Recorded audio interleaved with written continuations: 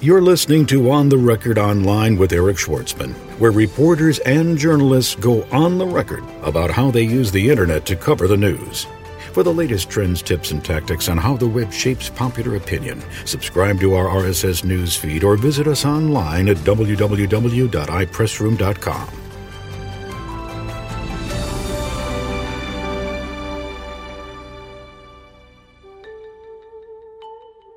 Gerald Barron, founder and CEO of Pure Systems, goes on the record online at the PRSA International Conference 2008 in Detroit. Everything is faster. And what the impact of that is it leads organizations with a very simple question. Will they tell their story, or will they allow others to tell their story for them? And thank you for downloading this episode of On the Record Online with Gerald Barron, founder and CEO of Pure Systems. We had a chance to talk at the 2008 PRSA International Conference in Detroit about the disappearance of news cycles, online communications as a trend, and the insatiable quest for speed in the media relations business. Hi, this is Chris Bechtel, and I'm the Vice President of Products and Services with iPressroom, and I'm here with the new segment called What You Can Do with iPressroom. This week, we're talking about SEO, aka Search Engine Optimization. Using iPressroom's media platform, non-technical communications pros can easily search optimize their press releases and other content to increase the visibility and relevancy in search. iPressroom provides a press release SEO wizard as a part of every Pressroom package, and this includes a step-by-step online tool for optimizing your releases for better visibility in search. Once optimized, you can upload your release directly to your online Pressroom and to the wire service of your choice. Adding trackable hyperlinks in your release enables you to drive traffic to specific web pages on your client's website or your corporate site and track those conversions. To learn more, see us in action, feel free to send email to info@ipressroom.com or visit us on the web at www.ipressroom.com/demo. Gerald Barron, founder and CEO of Pure Systems, thank you so much for joining us. Thank you. Great to be here. And where are we? Where are we? We're in Detroit, Michigan, I believe. At the PRSA International Conference. Right. That's right. And you're making a presentation here. I did yesterday.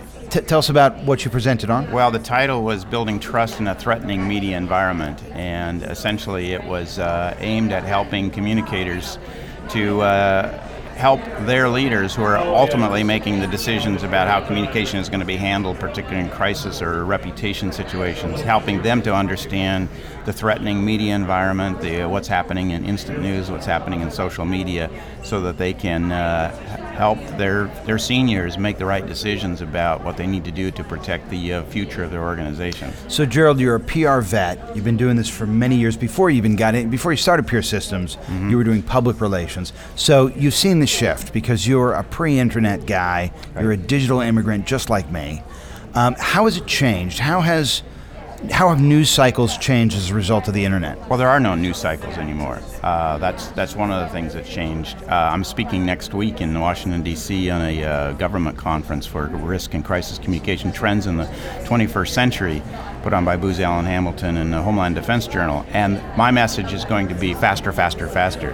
We live in a completely instant news world. That's completely changed. All media operate on the basis of competition based upon immediacy. If it isn't happening right now, it's not news. It's not worthy for them to be dealing with. And the competition for audiences is intense. What's happening right now is in Hurricane Ike, for example, there was a reporter using Twitter as their means of communicating. In the LA fires a couple of weeks ago, Los Angeles Fire Department was using Twitter as a means of updating the public as to what was going on in the fire. Those things are all immediate. Everybody carries a cell phone. We have 300 million electronic news gathering pieces of equipment walking around waiting for somebody to capture. Every major news organization, CNN, CBS, whatever, they're engaging the services of citizen journalists, even as their professional journalists staff is being reduced. So everything is faster. And what the impact of that is is it leads organizations with a very simple question. Will they tell their story, or will they allow others to tell their story for them? If they allow the media and the bloggers and all of those to tell the story, they have to understand that they're putting their future in the hands of people whose driving interest is to build an audience, and in many cases, at any cost. So let's say I buy it. I buy into your line of reasoning, and I'm ready to go. I'm in charge of PR at a big multinational, or I'm a managing director at a global PR firm. I buy into what you're saying, Gerald. What do I do now? We focus on what we call the 4 Ps. These are the keys to preparing to deal in this instant news environment. And the 4 Ps are policy, plans, people, and platform. All of them are absolutely essential for them to be able to operate in this environment. Policy, I'm not talking about great big complicated documents. Your policy, the organization's policy, has to answer a very simple question. Are we going to tell our story, or are we going to allow others to tell our story for us? If the answer is no, we want to tell our story, it means that they have to do it with incredible speed, instantly, and they have to be able to do it directly. They have to be able to communicate to key audiences, not just the media, but we're in an era of, I call it the post-media society, where the technology exists and is demanded by audiences to be able to communicate directly.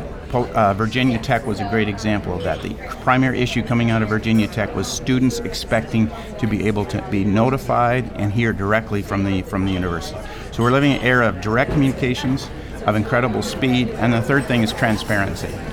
So the policies have to reflect these are the things that we need to do. Then the plans have to be realistic in terms of what's the approval process, what needs to be put in place in advance, how do we prepare to respond to a crisis. The people will make the difference. So that having them competent and trained, drilling and doing exercises to respond to this is critical. And the fourth thing is where we primarily work ourselves, which is the platform. They have to have the technology in place to be able to execute on the plan and the policies. And from our standpoint, it means a single control platform that is completely web-based, outside of IT infrastructure, completely controlled by communicators, to enable them to do all the critical communication functions that they need to do, from gathering information to drafting materials collaboratively to distributing that in multiple modes. Peer, for example, does all of these things and distributes via text messaging, phone messaging, email, fax, RSS feeds, and complete web content management, essentially with a single click of the button. Amen, brother. You're preaching to the choir on that one. So having a control platform to manage the communications that enables this speed, direct communication, and transparency, we believe is critically important, and our clients have demonstrated that. As do we, obviously, because, as I said before we started, we are in fact competitors. But the beauty of new media is that we can have this discussion and let the chips fall where they will. Having said that, when you look at Virginia Tech as a case study, what do you take away? What do you take away from that? What does it tell you? What have you learned from it? Two things. One of them is that Virginia Tech shifted the ground of the public understanding, and certainly those responsible for public safety, that now people expect to hear from you directly. Nothing in my recollection has had as profound effect as Virginia Tech on getting people to understand that this is not a world in which people depend upon the mainstream media anymore for urgent information. They want to hear directly from the people who are responsible for their safety. Students did that, but now you see every emergency management office, department in the country dealing with the issue of how are we going to alert people, how are we going to talk to them directly when something is going on that affects their health or safety. So that's the first thing, putting the emphasis on direct communication in addition to dealing with the media. The second thing is it demonstrates is that, and we have a white paper on our website about this. It's called "Notification is Not Communication." We're working with dozens of organizations, companies, and government agencies in the Houston area. So we are very busy. Our system was used very extensively during Hurricane Ike, and one of the things, including by a major university in that area. And one of the things that it clearly demonstrated, they used our system for notifications. They sent out 900,000 plus text messages and text-to-voice messages. But what that does is it triggers a need for additional information. It triggers questions that have to be answered. So when a lot of times people, they implement a notification system and they think their job is done. No, if you get a text message and you're a student in a classroom and the text message says in effect, run for your life, what are you going to do? That creates a huge demand for additional information. So people who put these systems in place without the ability to handle the hundreds or thousands of inquiries that are going to be generated, without having the ability to continually post instant content onto their websites, to be able to follow that up with RSS feeds into Facebook or MySpace pages, or deal with all the different modes of communication that people are expecting. What they're doing is they're setting themselves up for real disappointment, for a real problem, because if I'm walking outside of a classroom and I've just gotten that text message, I'm going to get on my phone. I'm going to try to find out what's going on. And when the phone lines get jammed up, which they will almost instantly, then I'm going to try to hit a website, or I'm going to be expecting an email update, or I'm going to be expecting additional information. And that's where the system breaks down right now, is that these organizations that are putting in notification don't understand that it only starts the process, and if they can't complete it, they've created a real problem for themselves. So obviously you and I are advocates of cloud computing because our platforms are in the cloud and they're browser-based, but there are other ways to skin the cat. So if you're talking to somebody who's considering maybe some sort of a homegrown solution, maybe they're considering Web 2.0, cobbling together a loose affiliation of Blogger and Flickr and YouTube, or they're looking at licensed software, proprietary or open source, what are the indicators by which they can make an informed purchasing decision? Well, first of all, they need to understand that they don't have to be in the car building business. That's the sort of the analogy that I use, is that when people understand all the demands that they have for multimodal distribution, for collaborative preparation, all of these sorts of things, they have two choices.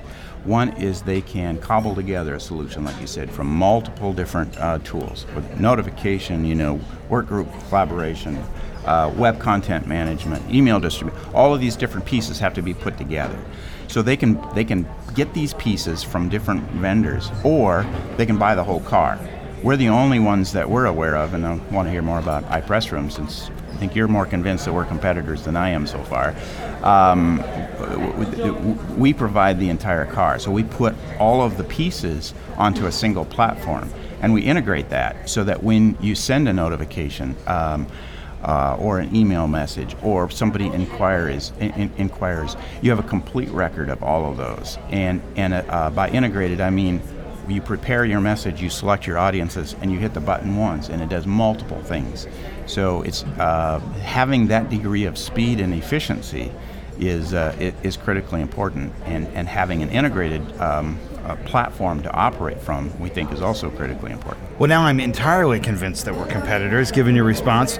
But having said that, looking at the economic situation moving forward, do you have any concerns that perhaps organizations are going to be more inclined to go with some sort of a homegrown solution because they're going to think they're going to be able to save a few bucks? Well, we have some pretty high-profile clients in the last little while who have bought our system because, for example, we do complete media monitoring and clipping. We have all the media management tools. I'm sure in this case we are probably competitors.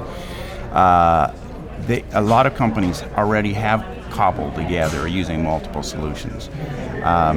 I would almost guarantee that if they look at what they're paying for monitoring, for the ability to push information out, things like that, we'd be able to save them considerable amounts of money, aside from the fact that having a highly efficient platform can save an awful lot of time, and therefore, as one of our clients, the Coast Guard, says, peer is a force multiplier. What that means is they can have far fewer people doing a lot more, and that's the critical issue, really, for organizations today.